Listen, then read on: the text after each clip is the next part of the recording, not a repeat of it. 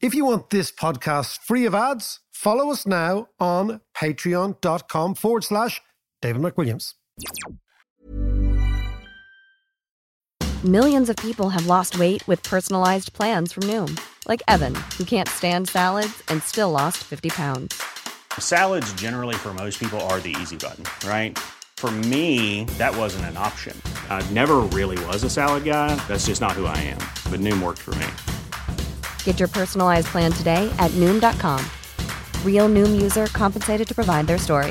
In 4 weeks, the typical Noom user can expect to lose 1 to 2 pounds per week. Individual results may vary. Hey, it's Ryan Reynolds, and I'm here with Keith, co-star of my upcoming film, If, only in theaters May 17th. Do you want to tell people the big news? All right, I'll do it. Sign up now and you'll get unlimited for $15 a month and 6 months of Paramount Plus Essential Plan on us. MintMobile.com/switch. Upfront payment of $45 equivalent to $15 per month. Unlimited over 40 gigabytes per month. Face lower speeds. Videos at 480p. Active Mint customers by 531.24 get 6 months of Paramount Plus Essential Plan. Auto renews after 6 months. Offer ends May 31st, 2024. Separate Paramount Plus registration required. Terms and conditions apply if rated PG. What in the world is happening on Wall Street? Economic indicators. Who knows where this is going to end up? To understand the economy, you have to understand human nature.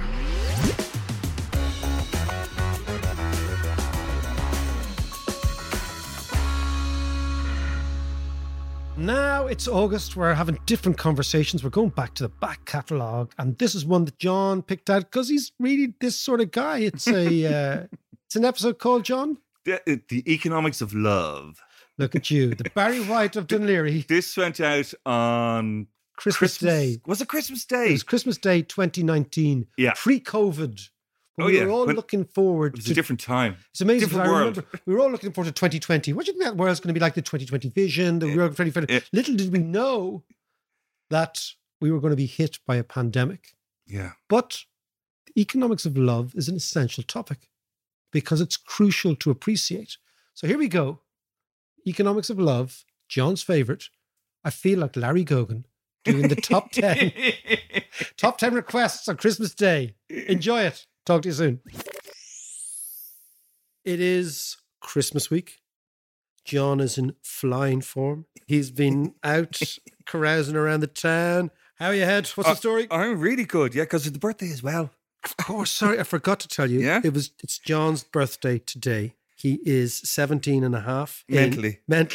And you're actually in good shape for your birthday. I thought you'd be scootered. No, I was the other night. Sheena brought me out, actually. One of the things she got me was... An AA membership. Actually, that would have gone astray. A 12-stage plan of deep moral self-assessment.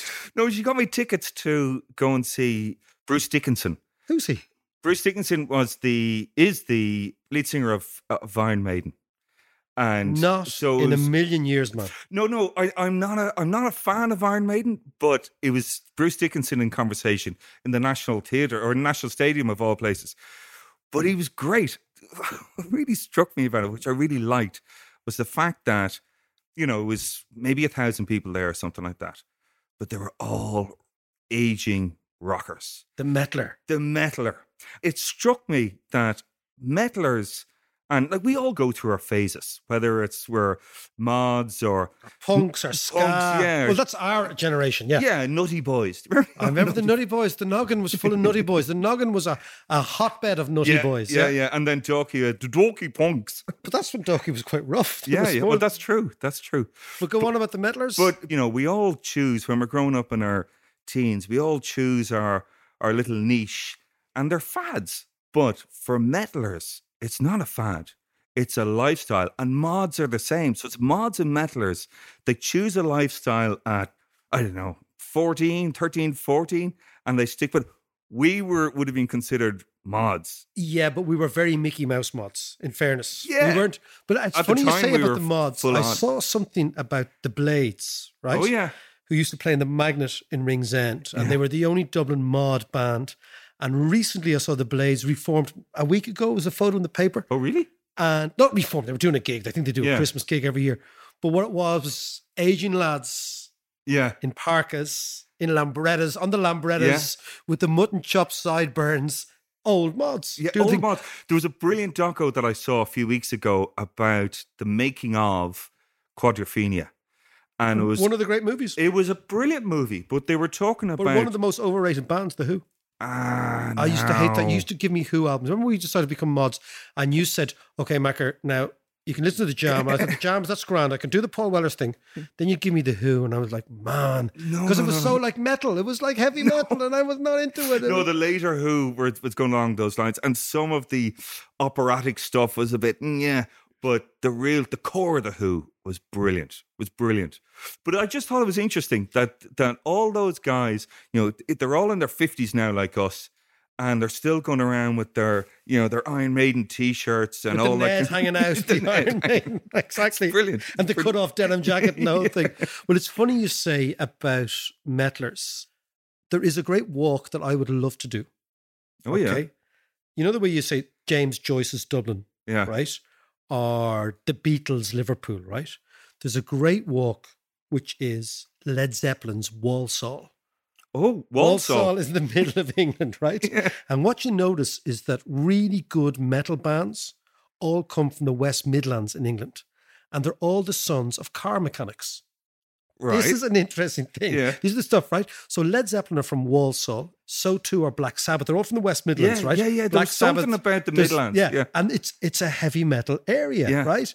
And I just thought it would be a really funny thing. The two of us should do it, actually. We should do the heavy metal tour Yeah. of Walsall, even though I don't like metal. But just that idea that metal was really white. Yeah. It was working class, but it was industrial working class. There was like the sound of engines and guitars Yeah. and the whole thing. And we should do it. And it's a kind of a tribute to Jimmy Page and a tribute to Robert Plant. I met Jimmy Page once. Does he remember it? No, because actually I was so tired. We were driving back from Dublin to London and we stopped off at one of those service stations. Oh, I know the really miserable ones really in the Midlands. Yeah, in the Midlands. And we were, having a bacon and chips or something like that and in walks Jimmy Page. That's quite cool. And I kind of went, is that Jimmy Page? Ah, fuck it. Yeah, fuck it, I couldn't be arsed talking to him. The greatest axeman that ever lived. Absolutely. And if I had a phone like now, I would have gone up and done a selfie and that'll be it. But, it was just one of those passing moments. That's a good moment. In actual fact, we could talk about Christmas week and those motorway stops in England. Because I remember going to London on Stevens's Day many, many years ago with Dubbo Dargan, an old friend of ours. Jesus. And we ended up in one of those motorway stops. Different story. We shouldn't talk about that. Yeah. We might tease that and talk about it later on our Sweeney Todds. But anyway, I'm back from Argentina. The crack was brilliant down there. You will absolutely love it. You should go down. It's an amazing How's the tango place. going now? The tango. Oh, I'm a great lead. I'm a great lead. No, I didn't go to tango at all. I was, my weakness is going to watch soccer. Drinking and going to watch soccer. And of course, the two great Buenos Aires teams, River Plate and Boca Juniors, lost on the same day last Saturday. So the city was in mourning. But it's a great place. What game did you go to? I didn't go, just watching the telly. Oh, right. But it's a wonderful, wonderful country that messes up the economy to such a crazy extent that if you're Argentinian, it must be so frustrating because they have everything there. Yeah. But they are so corrupted by their politics that every 5 or 6 years at this stage now, they have an economic crisis. It seems to be going on for ages. But it's a wonderful, wonderful. Did you meet your mate, Martin? Yeah, no, I stayed with Martin for a while. He's become a senator now. Yeah, So I was going to say, so what's his take on it? So his take, he was the youngest ever economics minister of Argentina, which I'm always laughing at him saying, is that an accolade or not? And his take is that it will take them 20 years of good economic decision making, which is what we're going to talk about today in the podcast, to rebuild the trust, to rebuild the notion of a collective Argentinian experience, which you need to push the economy forward. Because what you find amazing in Argentina, the people are incredibly well educated, well traveled, they know what's going on in the world, they're clever, they're ambitious, they're usually all the sons and daughters or grandsons and daughters of immigrants. So they have an immigrant thing going on. But as a friend of mine said, and she's Irish Argentinian, she said, the Italians, they brought their food. They brought their clothes, they brought their football, they brought their good-looking things, they brought their fashion, they brought everything, and they brought their corruption. Right. And she says it's an Italian thing, a Southern Italian thing So that brought their corruption, because Argentina's biggest ethnic minority are Italians. right. And that's what she says. She runs a business down there. She said it's just the Italian way. And what's the population of because you were saying before, we were talking about before, about the Irish immigrants there. The Irish immigrants are now 4 or 5% of Argentinians are self-proclaimed Irish Argentinians, which is a huge, big. I mean, the population is 47 million. It's big. Yeah. But very, very few of them have any real connection with Ireland. Although I've met a few of them, it's a long time ago. Yeah. The Italians came after the First World War and still after the Second World War. The Irish haven't moved to Argentina in big numbers since the 1890s, 1900s. Right. So it's a long, long time ago. But, you know, and again, to listeners, if you ever get the chance, go down there. It's fascinating. But of course, what we want to talk about this week is not just Brexit and the UK, but politics in a crazy year, looking back on 2019. Jewelry isn't a gift you give just once. It's a way to remind your loved one of a beautiful moment every time they see it. Blue Nile can help you find the gift that says how you feel and says it beautifully, with expert guidance and a wide assortment of jewelry of the highest quality at the best price. Go to BlueNile.com and experience the convenience of shopping Blue Nile, the original online jeweler since 1999. That's BlueNile.com to find the perfect jewelry gift for any occasion. BlueNile.com. This is Paige, the co-host of Giggly Squad, and I want to tell you about a company that I've been loving, Olive & June. Olive & June gives you everything that you need for a salon-quality manicure in one box. And if you break it down, it really comes out to $2 a manicure, which is absolutely insane. It's also so easy to get salon-worthy nails at home with Olive & June. The difference between how your nails used to look when you did them yourself and now with the Mani system is a complete game changer. The best thing about Olive & June, too, is it's a quick dry. Dries in about 1 minute, lasts for 5 days, and full coverage in up to 1 to 2 coats. Visit oliveandjune.com/perfectmani20 for 20% off your first system. That's oliveandjune.com/perfectmani20 for 20% off your first system. Hey, it's Ryan Reynolds, and I'm here with Keith, co-star of my upcoming film, If, only in theaters May 17th. Do you want to tell people the big news? All right, I'll do it. Sign up now and you'll get unlimited for $15 a month and 6 months of Paramount Plus Essential Plan on us. MintMobile.com/switch. Upfront payment of $45 equivalent to $15 per month. Unlimited over 40 gigabytes per month. Face lower speeds. Videos at 480p. Active Mint customers by 531.24 get 6 months of Paramount Plus Essential Plan. Auto renews after 6 months. Offer ends May 31st, 2024. Separate Paramount Plus registration required. Terms and conditions apply if rated PG. So I think what's really interesting is to look at what happened in the UK in the last 10 days, 14 days. Yeah. And put it into some sort of context, because it seems to me that this type of politics is the politics of the future, or let's say the next decade. Yeah. And it's based on an economic inequality, actually, and a cleavage in the system.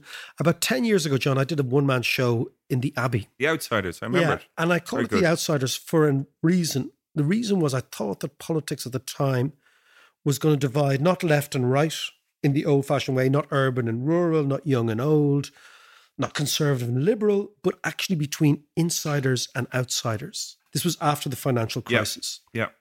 And that the insiders were people, both on the left and the right, who had a stake in society, who had some sort of access to power, felt that they were being spoken to or looked after by politicians, and that increasingly the outsiders, which is why I titled it The Outsiders, would actually become the significant political phenomenon of the decade, which was people who feel outside, that nobody represents us, that we don't have a stake.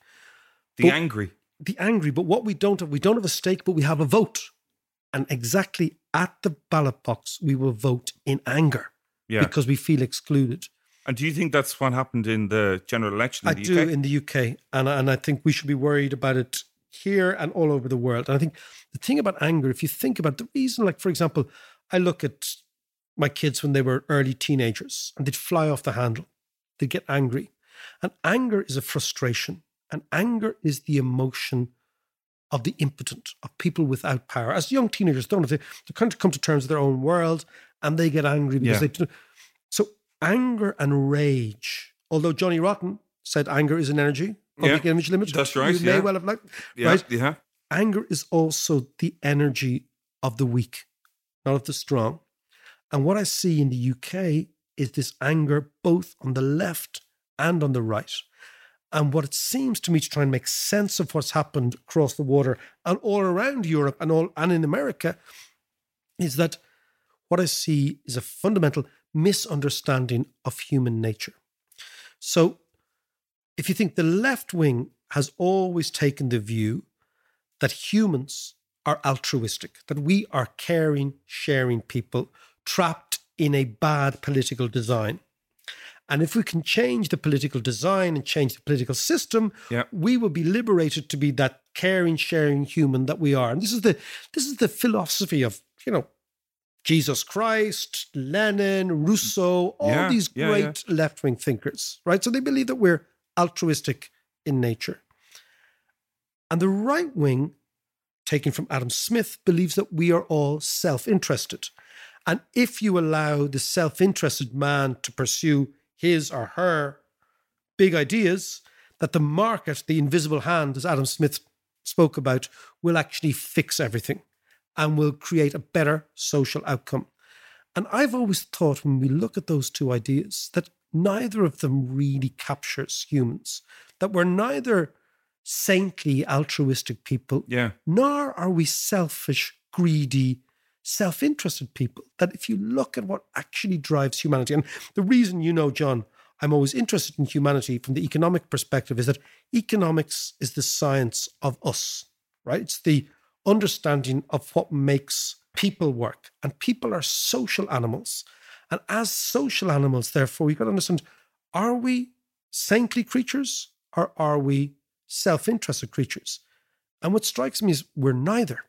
We're actually incredibly cooperative creatures. So the way people say, oh yeah, well, self-interest, that's just human nature. No, it's bullshit. Humans actually do lots. Think about your life. Yeah. Think about everyone's life.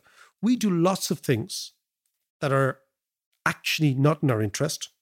And we do lots of things that are not actually driven just to be nice to others. But we do things through cooperation. That if you look at human anthropology, and economics is only an end point of some anthropology, I believe. Yeah. Humans are deeply, deeply cooperative. So if your two ideologies don't understand that, you end up in a very, very strange place politically. So where do these ideologies come from? Like, why would you come up with an idea? For instance, I'm going to be totally right-wing or totally left-wing. If the core of the human is saying that I need to cooperate more. Well, I think it's because the Hindus have a great expression, which is, in the dark, all cats are grey. And what they mean by that is that cats are neither black nor white. We're all in the grey. And we all live in the dark because we can't predict the future, right? So there's always an element of, I don't know what's going to happen. But what the expression is all about is that we are a melange of things, right? We're kind of in the middle. But politically, it's very hard to sell, I'm in the middle-y melange people, right? It's much better to sell, I'm left-wing or I'm right-wing. But what you see in society, and the economy being part of society, is that humans are cooperative, and we cooperate all the time, but we believe in being reciprocal. So I think the best way to understand the economy and the way humans figure out the economy is the old expression, I'll scratch your back if you scratch mine. Yeah. So that's what I've always thought is much more interesting than all highfalutin economic theories. We like to reciprocate. So consequently, if there's, for example, a tax system, we pay tax because we believe we're going to get public infrastructure back. We pay tax because we believe our kids are going to go to public schools, or when we get older, we're going to get a pension. So there's a reciprocal nature. I'll pay tax now, I'll scratch your back now, but you'll give me a pension when I get older. And that is the essence of how humans cooperate with each other. So why are we failing then in that sense? Well, again, I'm going to look at the UK through this idea that reciprocal economics, that idea, you scratch mine, I'll scratch yours, is based on I trust you. Yeah. Right? So what we rarely see in economics is discussions about love, about trust, about cooperation, about doing things for others because we know that they'll do unto us. What annoys me, and of course it's our Christmas Day podcast, so we're talking about big ideas here, is that economics has robbed us of those soft discussions. And the soft discussions are where all of us actually live, that we do cooperate. And at the core of that, John, is trust, right? And if you look statistically at societies where they have high levels of trust, and this we can do by survey data, and we've done over the years, is that societies with high levels of trust have also high levels of cooperation. And high levels of cooperation are societies where the economy expands very rapidly because human genius is all about cooperation. That's how we live and we learn. So what's an example of where this works? Well, this trust. A really good example is JM's home country, Canada. Canada is a society. That's why JM's such a nice guy. He's such a nice guy. He trusts us, and the fucking Egypt just never trust the paddy. No, right. Canada's a very good example. Very high levels of trust and very high levels of income. So it comes from institutional fairness. If you believe the society is fair and that the big man on the top is rooting for you, and the central bank is fair, and the Department of Education is fair, and the cops are fair, what you find is that this builds up this notion of trust. In Canada, over the last 100 years, there has been a sense of fairness that has driven the Canadians, which has given them high levels. I'll give you an example. When I do gigs, right? Yeah. Speaking gigs, and I do them all over the world, right? Yeah. The only place, and it's really a bit of a, for us, it's bizarre. The only place that pays you in advance before you turn up is the Canadians. You get a check before you even speak. Fucking Paddy wouldn't do that. Not at all. You'd be weeks looking for a gig off Paddy. And look, sorry, I didn't get to you. Oh, no, the invoice, it's on its way, yada, yada, yada, right? So the Canadians operate with trust. And obviously, once you have trust, it breaks down the actual financial cost of transactions. You reduce insurance payments. Think about all these things, right? Yeah. You reduce the time element in being paid. Yeah. But I'll tell you a very interesting thing is one of the greatest places for financial scams in the world is Canada. How do you mean? Because they trust each other. So if you're a corrupt person in a really trusting society, it's a fucking field day. Right? And I've been studying this now over the last while. JM is nodding, by the way. The history of financial scams, there's many more incidents of financial one-off scams in Canada than almost anywhere else in the world. Really? And the reason is 99.999% of the people trust each other. So what's a very interesting thing is that Canada is, on the one hand, very trusting, and that works incredibly well. But on the other hand, because it's very trusting, the odd bad egg does well. Yeah, of course. There's Canada. Bad eggs everywhere. So that's the thing. But again, what I want to come back to is when you break down trust, you break down society and social capital, and it leaves you open to shysters who suggest, like Trump and Johnson, that a slogan will deliver prosperity. And that's never happened before. Yeah. Think about in school. You remember in school when we were kids, right? And the teacher would say, John Davis now, you remember the kids would be doing their Ecker, doing their thing, and their hand would be over their work. You remember their hand over it? Don't you look at me, don't you look at me. And the teacher would say, John Davis, you're copying. Yeah. And you're copying, a cogger. You're a cogger. And do you remember copying was the worst thing you could be? Yeah. In school. Yeah. But that's the ultimate cheat, yeah. But in real life, we call that collaboration. Right. If you think about it, right? That building on the shoulders of giants and all that sort of stuff. So we cooperate with each other. That's what brings it. So humans, the whole economy, I've always thought is more about evolution than hard science. You know, they say economics is a science. I don't believe that at all. Yeah. I mean, it looks more like evolution. And evolution is all about trial and error. You see that, you know, like, you know, it's not the survival of the fittest. Darwin was wrong. It's survival of the most adaptable. Well, hang on, just on that then. What about Richard Dawkins? talking about the selfish gene. His basic point was that genes don't have a personality. Genes are genes, and they're all about survival. And it was one of the great, anything else. One of the great books. Yeah, it's a and great he's book. one of the great thinkers. Yeah. But my sense is that it's not the selfish gene that survives; it's the adaptable gene. So look at evolution, right? It's not the self-interested animal that has survived. It's the one that figures out the ecology around it and changes a wee bit. And that change might be you take one step backwards to take two steps forwards in the future. So in an economic sense, what you're saying is the one who spots an opportunity. The one who spots an opportunity, but also understands that the opportunity is only there because other people also recognize it. Right. So think about this in the political sense. In the course of our discussion of the UK, for example, the reason the UK is important to us is it's right beside us, and it's a warning for us, right? If trust is essential for economics, and it is, and we know that statistically the correlation between high levels of trust and high level of income is very, very close, right?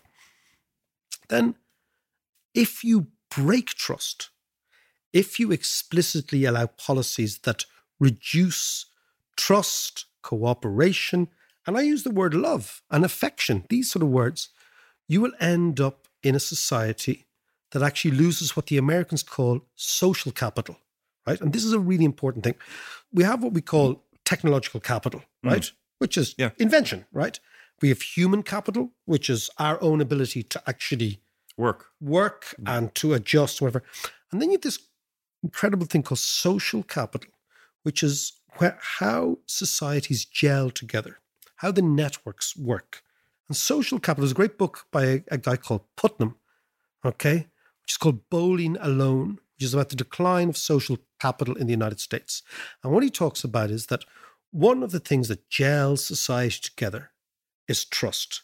And one of the things that you can see in societies that work is high levels of volunteerism, high levels of social organization. Right. So take in Ireland, like, it's not my bag, but the GAA is a very good example of a social capital infrastructure. Yeah. People come together, they volunteer together, they give their time together. It's a fantastic organization. It is, right? Yeah.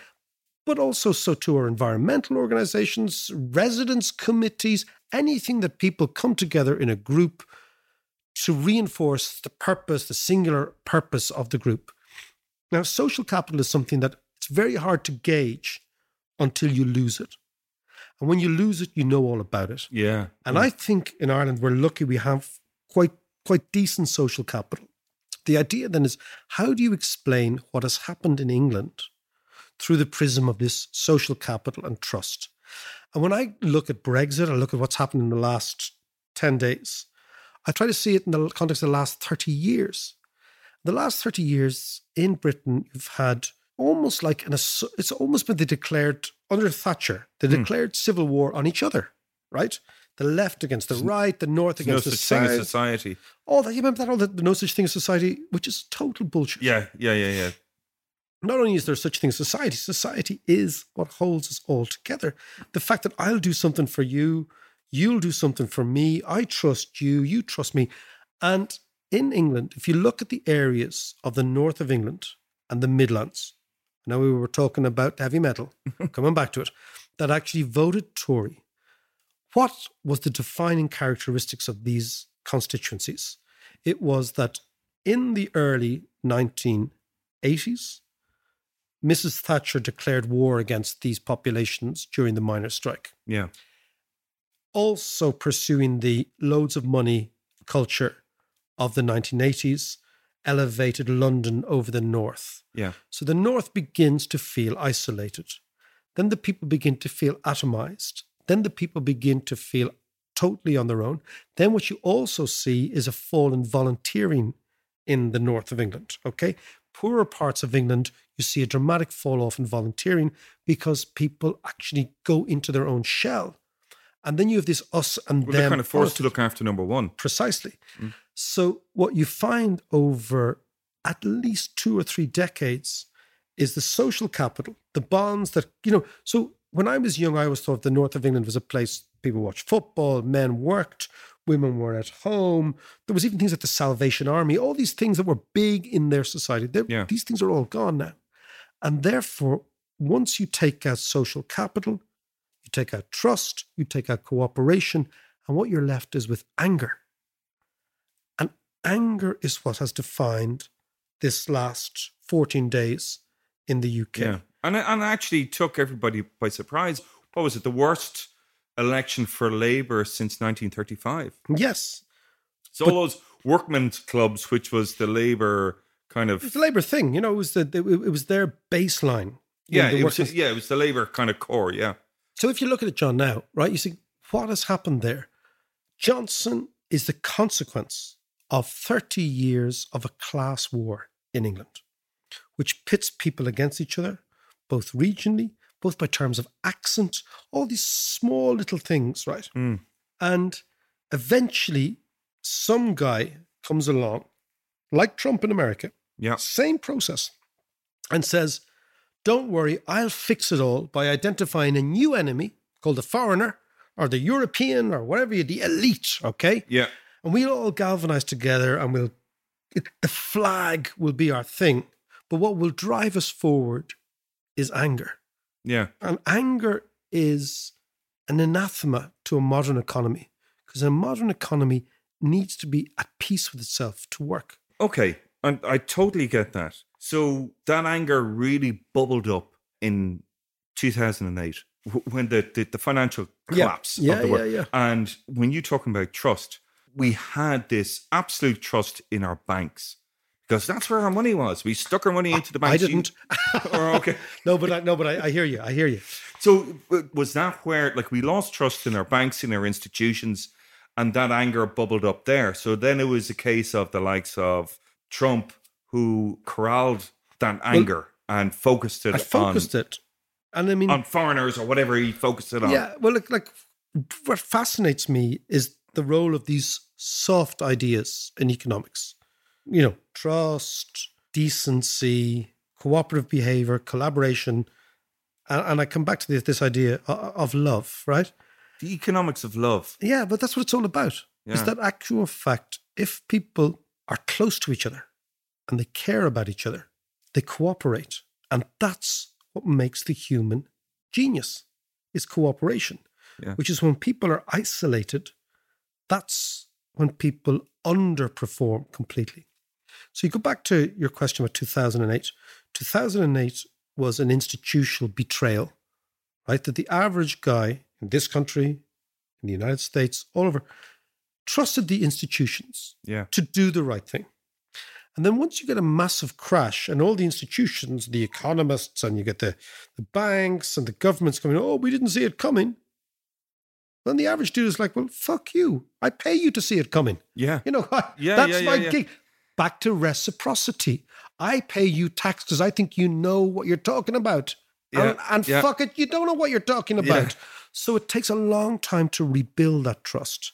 And I think that what we're seeing now in politics is the politics of betrayal.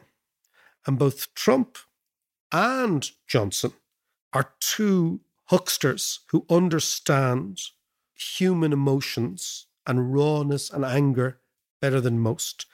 And both of them, particularly Trump, understands rejection. So Trump has been rejected by American establishment for years. He understands the hurt of rejection. Therefore, he understands the hurt of people who are rejected. Yeah. And that is the people that Hillary Clinton called the deplorables. Yeah. Johnson, on the other hand, is an incredibly clever operator, much cleverer than people think. And he tapped into the anger and hurt of the north of England. Yeah. Now, I believe for us in Ireland, the lesson is that if you unravel the bonds that keep society together, if you allow certain areas of the country to feel left behind, then what you do is you facilitate populism and the growth of anger and the growth of politics, which is us and them. So the lesson for Ireland and for the rest of Europe from Trump and Johnson is that at your peril, you undermine trust and social capital in society, because what drives the economy forward is individual humans with dignity in their work and in their family life and their home life, acting together to make the place better, not just for them, but for the rest of us.